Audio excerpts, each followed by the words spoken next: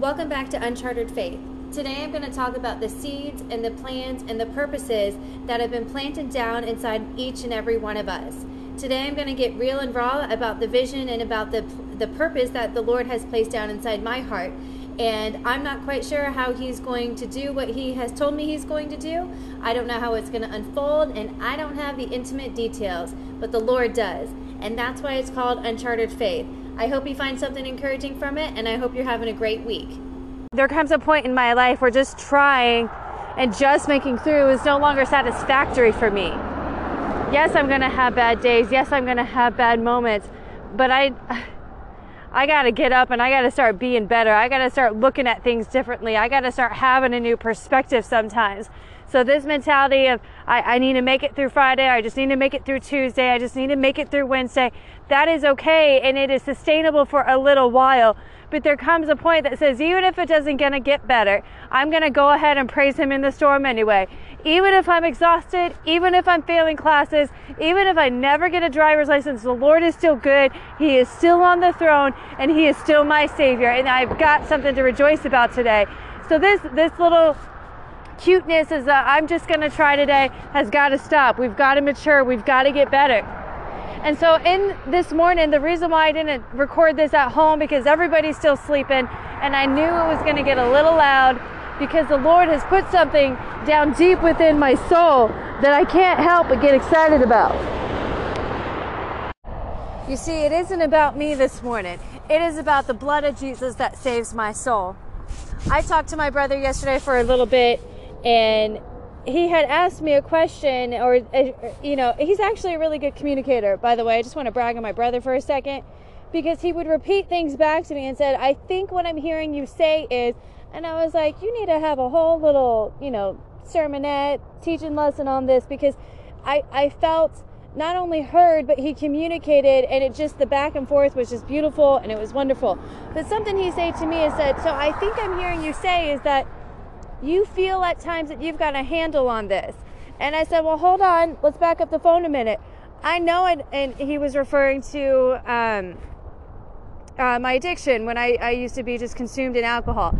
And I said, no, hold on, back up the phone a minute. I know I don't have a handle on this thing called life because I know that I need Jesus Christ. I know that I have to get up every morning and pursue hard after Him.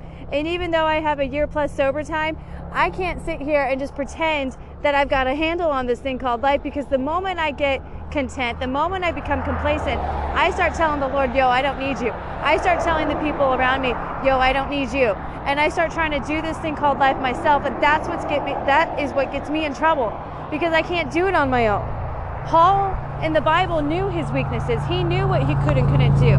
He had a thorn in his side, and he asked the Lord to remove it 3 times. But then he praised the Lord for it because it kept him close to the Savior. And that was just a fun side note there. But I'm thankful to have family today. I'm thankful to have my brother I can call and ask for advice. I'm thankful that I can sit still and listen and say, okay, I don't really like what I'm hearing, but I'll go ahead and sit still just a little bit longer. So as I'm sitting in my prayer closet this morning, I'm sitting here and I'm listening to Sarah Jakes Roberts. And the Lord has put something deep down inside of me. I am pursuing a degree in criminal justice and social work. And when the Lord planted that seed in my heart, I looked at Him like He was crazy. And then when He told me what He was going to do with it, I looked at Him like He was crazier. And I told Him this morning in the closet, because He said, I want you to declare these things. I said, yo, you crazy. And I said, I just want that to be on the record. And then it took me a second, and I smiled, and I said, you know what? I like crazy. Because I'm all about that crazy faith. I'm all about pushing the boundaries today of faith and of Western Christianity and saying, what does God say that I can do? Not staying conformed into this one-size-fits-all mentality. Not staying inside this one faith fits all, because that just ain't how it works today. Because the Lord had to reach down into a special pit to pull me out. I don't know where He pulled you out of, but I guarantee you it was specific to you. It was specific to your need. It was specific to your hurts and to your wounds. And that's the kind of God He is. He is not a one-size-fits-all. He sees the sea and He parts it. He sees a giant and He kills him with a little stone. That's the kind of God that I serve.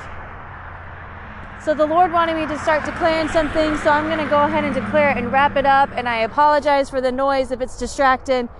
But the Lord told me, he said, Amanda Ruth, you're gonna change history. You're gonna change the criminal justice system.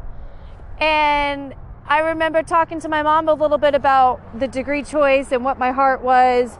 And my heart is to build a bridge between the criminal justice system and mental health and substance abuse. My heart is to create programs. My heart is to partner with churches or nonprofits or businesses that are willing to hire people that are felons, that have a criminal history, that are willing to go the extra mile. My heart is that when people are released from both jail and prison, that there's a safe place for them to go.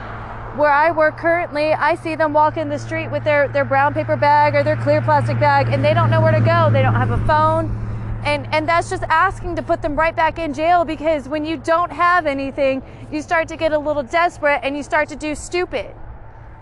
Especially when you release people in a part of downtown where there's drugs and alcohol in every single corner. There's predators, there's all kinds of things. So my heart is that we create a system that says, how can we alleviate this? How can we sit here and give people a fighting chance once they leave? And I know not everybody's going to want it, just like not everybody wants Jesus. Not every person in your family wants to know how your Sunday sermon went. So don't sit here and look in judgment of the people that have been locked up, that have been to prison, that have a criminal history record, and I don't care what your record is. The Lord saves us all.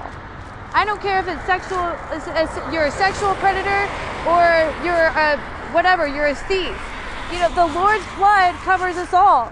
And the Lord is calling me to a system that says we need to break outside the normal here. We need to create a system that lets these people know that they are loved. And I have a friend, Sonia, that has a heart for the homeless ministry. She feeds them, she clothes them, she loves them, she hugs them, she preaches Jesus to them. And the Lord has called us all to something specific, and it might be the Lord's called you to teach third grade at a Christian school. It might be that the Lord has called you to teach at a public school. It might be that the Lord has called you to be whatever it is that He's called you to be, but you know that it is yours. You know that this is what He has called you to be. And so the Lord has placed deep down in my soul, we're going to bring something different here to America. We're going to bring something different to the justice system. For those women and men that have been a part of domestic abuse, that have been a part of sexual abuse or any kind of abuse, there's a place for you. There's a place at my table. There's a safe place. And I'll tell you what, just from personal experience, it is really hard to trust people after you've encountered some of the things that we've encountered. But that doesn't mean that God can't do that too. Because the most beautiful thing about what He has called me to do is that He's the one that's called me to do it. It isn't me. It isn't going to be in my own strength. It's not going to be because I'm super smart or super pretty. It's not going to be because of any of those reasons, but it's going to be because the blood of Jesus has equipped me to do so. There will come a day, mark my words, when people that get arrested for DUIs and for substance abuse and for carrying and for selling, where there is a program for them, where there is a second and third and fourth chance. Because if you've ever struggled with anything, we don't get it right the first time. If you get it right the first time, please call me up. I just want to shake your hand and say peace be with you. Because we don't get it right the first time. But mark my words, there will be a system that's created where people can have a safe haven, where the judge won't just instantly criminalize and dismiss things, and it's not going to be pretty, and it's not going to look good, and it's not going to be for every judge and for every county. No, I take that back. I believe that this can be something that the Lord touches every state and every county, where they have their own version of a rehabilitation system for people that have gone to jail, whether it's the first time or 17th time, that there is a program that they can go. And it's going to cost. It's going to cost the person that's convicted, the person that has the charges.